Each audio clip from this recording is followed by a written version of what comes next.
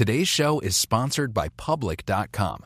That's where you can earn 5.1% APY with a high-yield cash account. While we can't say for certain it's the highest interest rate there is, we can say this. It's a higher rate than Robinhood, a higher rate than SoFi, a higher rate than Marcus, a higher rate than Wealthfront, a higher rate than Betterment, frankly, a higher rate than Capital One, a higher rate than Ally, a higher rate than Barclays, a way higher rate than Bank of America and Chase, a higher rate than Citi, Wells Fargo, Discover, and it's a higher rate than American Express, too. So, if you want to start earning 5.1% APY on your cash, check out Public.com. We can't say it's the highest interest rate, but it's pretty damn up there. This is a paid endorsement for Public Investing. 5.1% APY as of March 26, 2024 and is subject to change. A high-yield cash account is a secondary brokerage account with Public Investing. Member FINRA SIPC. Funds from this account are automatically deposited into partner banks where they earn a variable interest and are eligible for FDIC insurance. Neither Public Investing nor any of its affiliates is a bank. U.S. only. Learn more at public.com/disclosures/high-yield-account. Collaborate for a greener future at the Bloomberg Green Festival, a groundbreaking celebration of the thinkers, doers, and innovators leading the way. From design and culture to technology, science, and entertainment. Hear from inspirational speakers and immerse yourself in climate solutions. July 10th through 13th in Seattle. Title sponsor, Amazon. Official airline, Alaska Airlines. Get 20% off using promo code radio20 at BloombergLive.com/greenfestival.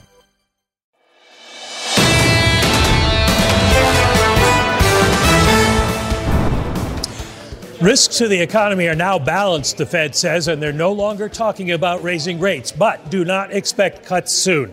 No change in rates today, and the statement drops the reference to additional policy firming, now saying, quote, in considering any adjustments to the target range, the committee will carefully assess incoming data, the evolving outlook, and the balance of risks. But before you buy March futures, the statement goes on to say, the committee does not expect it will be appropriate to reduce the target range until it has gained greater confidence that inflation is moving sustainably toward 2%. Officials say the economy is solid, job gains remain strong, and the committee judges that risks to achieving its employment and inflation goals are moving into better balance. Inflation, however, has eased over the past year but remains elevated, the statement says. The economic outlook is uncertain, and the committee remains highly attentive to inflation risks.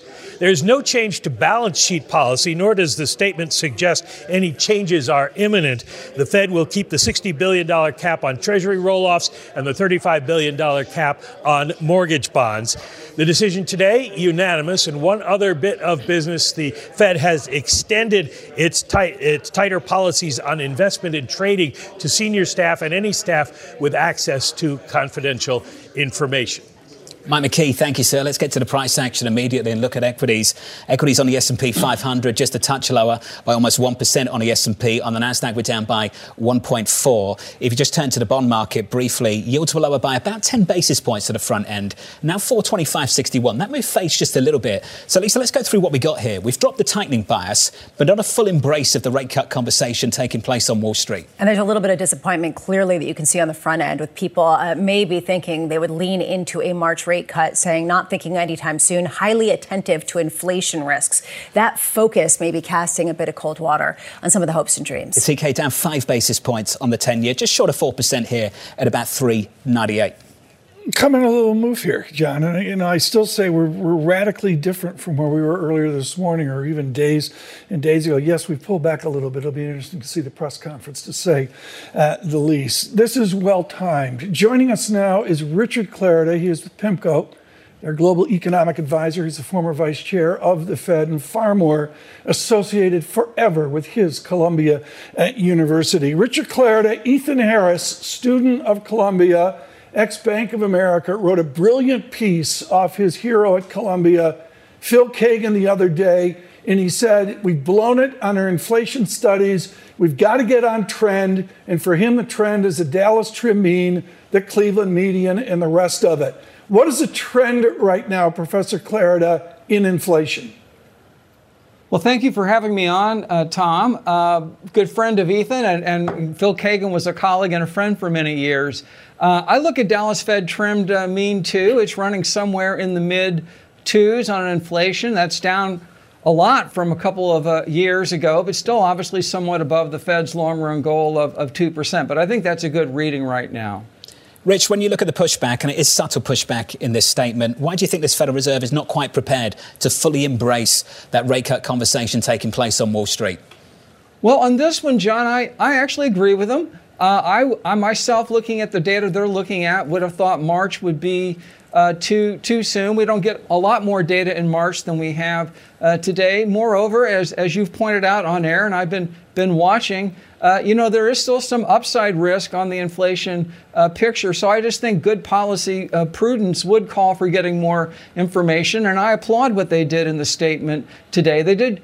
I don't have it in front of me. I read Mike's account. Looks like there's a lot of red ink in it, and I think that made sense today. Yeah, especially with that particular comment. The committee does not expect it will be appropriate to reduce the target rate until it has gained greater confidence that inflation is moving sustainably toward 2%. I'm wondering, Rich, do you think that the New York Community Bancorp issue changes the equation, even on the margins for the Fed, and if you are on the Fed, for you?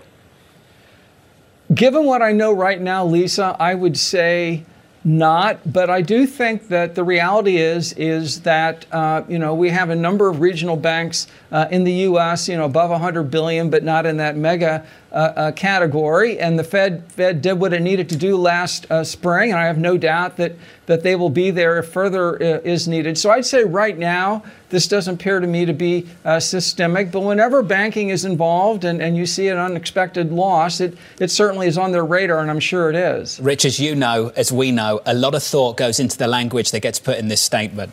That line, greater confidence. A lot of people are going to stress test that line, greater confidence, for the next 1 month or so. Neil Dutter, our good friend over at Renaissance Macro, writes in, what exactly does greater confidence mean? Can you talk to us about that, Rich? What do you think greater confidence means? And I'm going to ask this question just to wind up TK. Is it one CPI print? Is it two? Is it three? Rich, what is it? Well, I think, at the risk of exaggeration, you might have 19 opinions on that on the committee. I think the center of gravity, though, look, the price inflation numbers have been moving in a very good direction. 6 months now, core inflation or Dallas Fed measures are definitely close to 2%. But we do have an economy in which wage inflation is running about a point hotter than probably they think would be consistent with the long-run goal. So I think implicitly they'll be looking at a number of indicators from the labor market. We got some good news today on ECI, but even with that, ECI is still probably about a point hotter than they would ultimately like to see. Rich Clarida, measured. I'm going to associate it with Alan Greenspan. You may want to take it back further. But I'm sorry, we are slaves to measured, and our great fear of becoming unanchored. We have regret. We're worried about the Bank of Japan. I believe it was back in the early 2000s. We need to be measured. How do we be measured after this pandemic and after this original economics?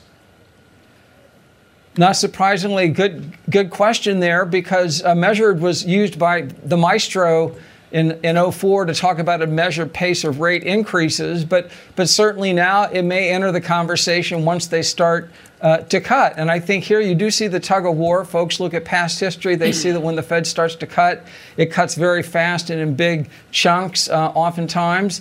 Typically, if you go back and look, Tom, in soft landings, and what turned out to be soft landings, it looks a lot different, more like 2 or 3 cuts, 75 basis points or so. So I think a lot of the measured in this cycle on the down direction is going to depend upon how soft the landing is. Jay Powell thinks the runway for a soft landing's in sight, but right now that's a forecast. So it will be data dependent. Sorry, that's a cop-out, but I do think that it will be data dependent. Can the Fed afford to be measured? Like a Fed official. Well, can the Fed afford to be measured and start later if we're also bumping up against a political silly season, as Tom would say? This has become something that more and more economists are looking at. Why not start earlier, go more slowly, and be less susceptible to becoming a political football? Yeah. Great point. It is an election year. I noticed historically, and you can confirm this on your Bloomberg terminal, Historically, the Fed has moved in election years in both up and down. So I think the Powell Fed will do what it needs to do. this year in terms of adjusting rates, presumably downward. But I do agree with you, Lisa. If you think you're going to cut 3 times, say, which was what the December SEP was, certainly it would make sense to get that process going, perhaps in the summer and not wait till November, shall we say. To dovetail with the academics of Richard Clarida, joining us now from the Midwest, Diane Swank of Michigan, chief economist, KPMG. Really pleased to have you here with Diane. Let me get away from the monetary mumbo jumbo, Diane. You are expert on the pulse of corporate America, on this technology overlay we've witnessed. Look at the profits of Microsoft yesterday. And also on this new change in productivity. Does this Federal Reserve have any understanding of the new productive America? I think they do. I think they're watching it very carefully. What the question is it something that's sustainable? And, this is why I agree 100% with Rich, the measured concept, because I think the markets really want to see much more aggressive rate cuts, and the Fed, I think they start in May, but I think what's important about it is they start before the second half of the year, before we really get into the summer, and I think that's going to be justifiable. But I really think it's important to understand what's going on in terms of productivity growth picked up in part because people are not quitting jobs as much. They're learning the jobs they had. We're also finally leveraging all that technology that we took on as we pivoted online. That's all good news. The question is, how sustainable is it? And I think that's something the Fed still hasn't figured out, and that's what we're going to see in the minutes. I mean, it's really interesting to me that the December meeting, when Powell came out and had a much more dovish tone and was pretty excited, and markets got pretty excited off of his comments, the actual minutes to the meeting were that, hey, we're worried that inflation risks are to the upside. And so it'll be really interesting to see the minutes off this meeting in terms of how they see the productivity growth continuing in 2024. And, it's a cop-out. The Fed gets to be able to react and be data dependent, and Rich is absolutely right about that. But that's what they're going to do. They're looking at a meeting-by-meeting basis. And I think, we'll have enough information by May and June to begin those cuts. But I think that measured side of it is also really important because the markets really want to take off and put a lot more cuts in than the Fed is really willing to do. It was a really bizarre sequence to have the chairman engage in a conversation about interest rate cuts, then New York Fed President John Williams come out and say, not really talking about rate cuts, and then the minutes seem to back up Williams and not Powell. Diane, we'll let it go. Let's see if they repeat it again. I think, Diane, today there's a feeling they are going to engage in a conversation a little bit more openly about the timing of interest rate reductions. Do you think they need to draw a clear distinction between adjusting rates and easing policy?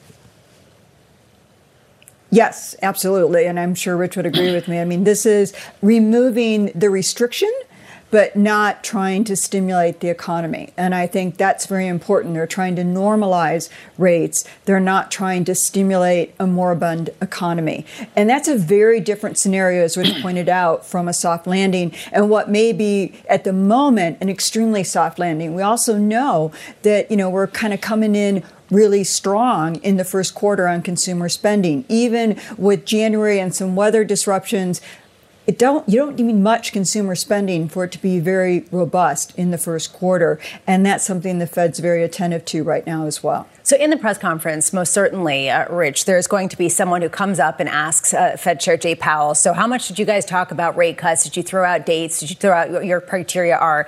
If you were on the Fed, what would you hope he would say? How granular should they be, given the fact that people know they're talking about it? They have to be talking about it. Everybody else is talking about it.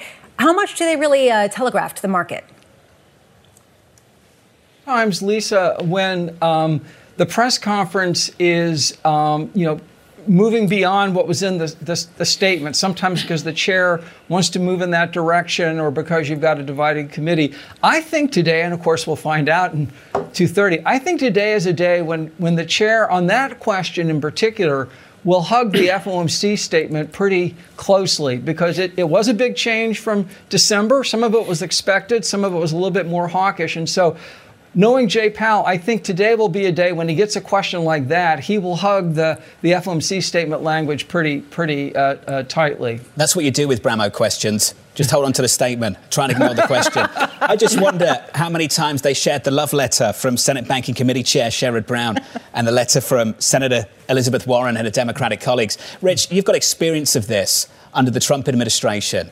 It's often, and I'll say it for you, it was inappropriate then, it's inappropriate now. How did you deal with it then? How do you suspect this FOMC will deal with it now, as you see lines like this from senators down in Washington, D.C., that I urge the Federal Reserve to ease monetary policy early this year? How do you deal with that, Rich?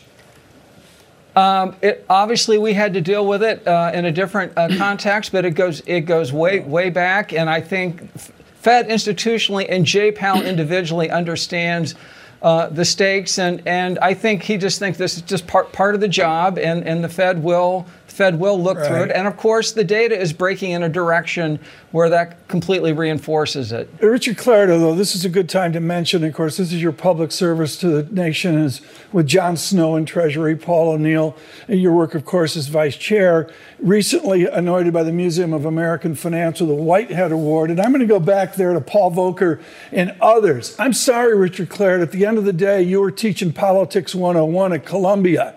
This Fed has to go into an election cycle no one watching or listening has ever seen. How political does the Fed get, say, Labor Day?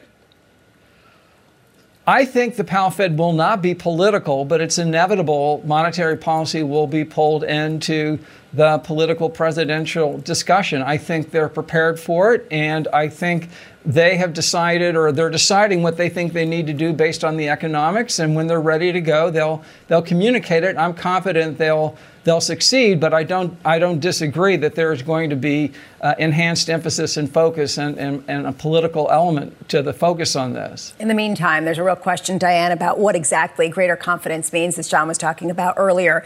What metrics are you looking at? I was struck by doom spending, which of course caught my eye, but some of these areas that might be distorted because of changes post-pandemic. What gives you the clearest read? Well, I think you're just going to have to continue on the labor market and inflation. Those are the two most important things. Those are the two most important data points to the Federal Reserve, and that's what they're going to be watching. I want to just echo something that, Rich said. We've seen Powell go through some pretty hard political times already, and he's proven himself to be an institutionalist with the Fed on that, and I think that's a positive thing. The Fed doesn't have a horse in this race. That said, they will be blamed for no matter what they do, no matter what. And they know that. And I think that's what Rich is telling you. And that's, that doesn't mean their decisions are going to be influenced by it. It just means that they know how to go through the hailstorm that's about to hit them. That said, they're looking for continued improvement in inflation and continued improvement in services inflation. I think they're going to get it. And I think they will be moving by May. But the bottom line is they want to see that continued improvement. And they're also watching the consumer out there pretty closely, because this has been a remarkable, not only resilient consumer, a defiant consumer, showing just how strong they really are. Diane, Mike McKee is still listening. Before he goes into that news conference, questions for Chairman Powell. What are they now? The biggest questions are, how do you talk about what is that exact issue is, what does this mean when you guys feel confident enough to cut rates? What is going to be the criteria? That's what all the focus is going to be on. And my guess is he's going to talk about it very vaguely, and that's the problem for financial markets, because they want something concrete. And this is when you get, and ask Rich about it, but you get to the hard part between monetary policy as a science or an art. This is the art at the moment. Diane, thank you. Diane Swonk there on the latest. Let's reset here. If you are just joining us live on TV and radio, it is a special edition of Bloomberg Surveillance, The Fed Decides. The news conference is in about 13 minutes' time. We had the decision about 17 minutes ago. No change on interest rates. They dropped this bias towards further tightening. There's this new line we need to talk about. The committee does not expect it will be appropriate to reduce the target range until it has gained greater confidence that inflation is moving sustainably towards 2%. So this is the market response to all of this. The equity market this afternoon looks like this on the S&P 500, down by 0.9%. We're down 1.3 on the Nasdaq. Lisa, in the bond market, yields lower by 8 or 9 basis points. Not session lows on bond yields, I have to say. This move faded just a touch. So the market is looking at the Federal Reserve, hoping they inch towards interest rate cuts. They're kind of taking a baby step today, but not fully embracing the idea just yet. The fact that they sort of said there's still a prolonged period of time before we reach our inflation targets cast some cold water. There still were people out there who thought maybe we'd get a cut at this meeting, right? That it was a live meeting. We heard some people saying that's what they should do, right? This casts some serious cold water on it. I love the idea of what we're going to hear from Jay Powell. Absolutely nothing. He will hug that statement. He will say as little as possible. He will be as ambiguous as possible. Just wait for it. I think we could get a surprise like last time, and I think Diane Swank was absolutely right about the science and the art. John, we're coming out of a pandemic. The great missed call last year was economic growth. Where were we 12 months ago? Doom, gloom. Totally. Nailed it. Total gloom. Everybody was wrong. I was wrong. Everybody else was wrong. Lisa's taking this personally right now. Oh, it's I don't okay. see it. Tone it down. You know, it's great in the new studio. The Bramo cam looks beautiful. But the point here, John, is it is an art. They're making it up as they go after this massive pandemic and massive stimulus. So I think today is less predictable because I was humbled last press conference. Tom, it's important to pause here, and I'm pleased you've brought it up. It's important to pause and go over where we were, where we thought we'd be, and where we actually are. Where we are right now is unemployment sat at 4%. Inflation's doing better. Core PCE last week, we were talking about a 2 handle, not a 3, which is a massive change as well. And GDP, Tom, growth held up in the face of interest rates climbing aggressively. Now, this is not a judgment about where we're going. This is just an observation about where we are. And where we are is so much better than where we thought we'd be 12 months ago. Greenspan 101, I mean, forget about measured. We have a stock market which is voting every day, every tick. And I believe since October has been on a tear. They have to fold that into the debate as well. Just putting back from all-time highs. Robert Tipp is with us of PGIM Fixed Income alongside the former Fed Vice Chair Richard Clowder. Robert Tipp, you've had about 20 minutes to go over this one. Your reaction to it? Sure. Yeah. You know, where we are versus where we expected. I mean, we did not have a backdrop for a recession. Interest rates were raised for a reason. The system had a clean backdrop. It was not one of these backdrops that was going to crumble when interest rates were raised. It continued right through SVB. The economy has plowed through. And the Fed is fine-tuning the policy at this point. Now, they started off with the first notion of cutting rates. I mean, arguably back in July, Powell talked about how they would not wait for 2% inflation. They would be cutting way ahead of that. Now, September saw a huge U-turn, so they were fine-tuning with maybe like a chainsaw at that point. December, they came in and we had a U-turn, and a U-turn, frankly, before that in October, they called an audible as rates went up to 5%, and they started to talk down their own higher for longer. At this point, they're really balanced. The market wants to get 200 basis points ahead of them, which is actually kind of understandable. The 5.3% Fed funds rate they're running right now is a long way from the 2.5% that they're putting forward as neutral. And inflation is hundreds of basis points off its highs and pretty sustainably, is down in the 3s, if not down at target right now for about 6 months. So their comments, suggest they want to see a few more months, or maybe a big team of them want to see another 6 months before they go. Robert, from the parlor game, let's go to what you and Greg Peters do every day, which you've got to be in the market. Are you being in the market, clipping the coupon, or can you actually still pop a good total return this year? Yeah, I think big picture, the market is going to clip a good return. I think that your spread products, as we've said, starting off, put out a piece at the end of 2022, yield is destiny. You are going to clip that coupon. But we've seen the market 75, 100 basis points on either side of 4%, roughly. And I think we're going to continue to see these big swings. Right now, the market wants to go in the dovish direction. But this Powell Fed is aware that the second big move higher in inflation in the 70s came with hostilities in the Mideast, with volatility in the Middle East, and a big increase in oil prices. And we have full employment around the world. We've seen very high inflation that brought about higher wages. All of that is in retrograde right now. They're going to want to make sure they have that really under control before they turn aggressively here. It's a good point, Robert, and I expect that we will hear from Fed Chair Jay Powell. They are watching the issues and the conflict in the Middle East carefully. Rich Clarida, one thing that was really notable about the December press conference was that Fed Chair Jay Powell had an opportunity to push back against that rosy outlook, the sort of flooding into risk assets that Robert Tipp was talking about and that so many people have embraced. He didn't push back. Do you think it's going to be the same at this press conference, that he will just say, ultimately, the markets will do what they want to do. We're watching something else, and we're on a good glide path? Again, I think this is going to be a press conference where it will make sense for the chair to to really hug that FOMC statement. There was a lot of red ink. It was there for a reason. It gave the message that, basically trying to dissuade folks from pricing in that March adjustment and talk about they want to see the considerable and additional evidence. And so I think that's a pretty good place for him to spend most of the day, at least on those sorts of questions. I have to say, Rich, you're not hyping up this news conference at all. It sounds like Chairman Powell on repeat. I appreciate the honesty, though. Robert Tipp, just finally, I'm getting a load of people right in to say, what's the trade? What's your favourite trade right now, Robert, after what you've just heard? Yeah, I think that it's not that whether the cuts priced in are correct or not. I think it's the timing and the shape of the curve. The ends of the curve, whether you're looking at the next 6 months or whether you're looking at the 10-year or the 30-year point, those look more reasonably priced than some of your 2-year out interest rates that are really banking on 200 basis points of interest rate cuts in the next 18 months.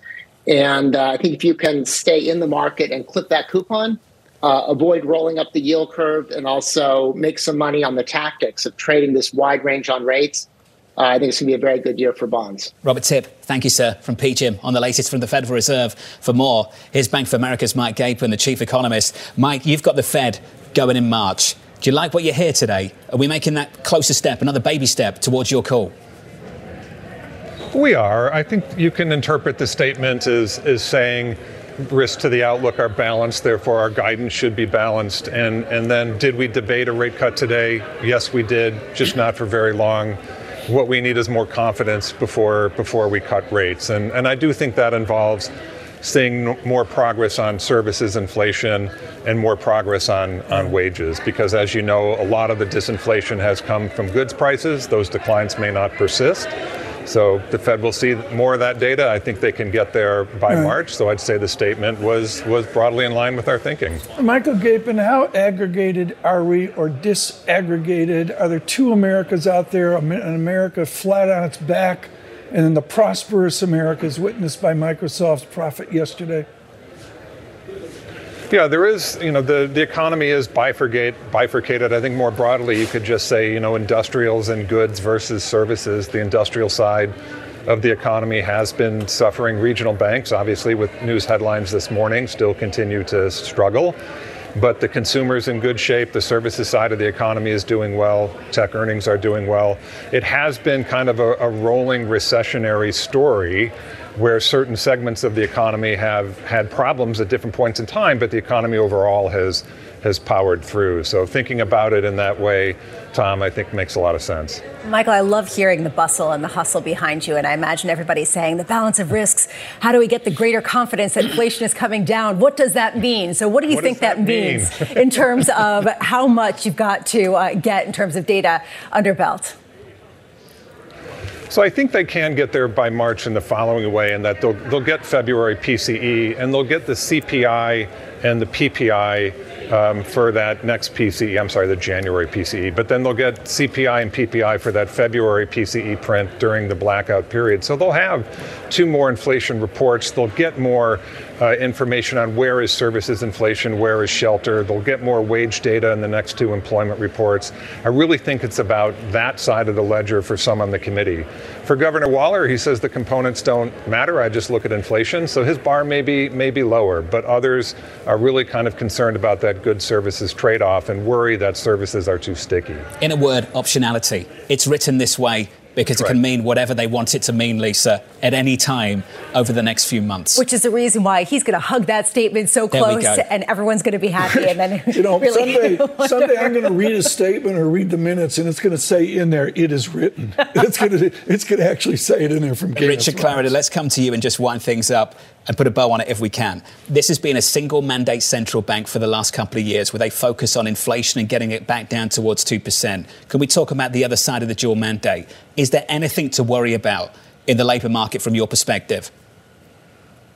The labor market is in a very good place. If anything, it's running a little hot, but I do think there's a path for that to adjust under the outlook. So yeah, the labor market is, that's what we want. Maximum employment. We're at perhaps a little bit more than maximum employment, but wage inflation is decelerating. We saw in the ECI, and I think that's what they're factoring in for this year, continuing that. Michael Gapin, do you agree? I do. I would say if concerns would be about the dispersion of employment growth, which is pretty narrow, focused in leisure and hospitality and education and health, and then remaining growth in the private sector is basically flat. But I agree with Rich. The labor market's in a good place, and it's helping to drive the outlook. Mike, I know you've got to run. It's great to get your call. Michael Gapin there of Bank of America looking for a March interest rate reduction. Richard Clarida, thank you, sir. And congratulations on that Whitehead Award. Truly prestigious, sir. We appreciate your time.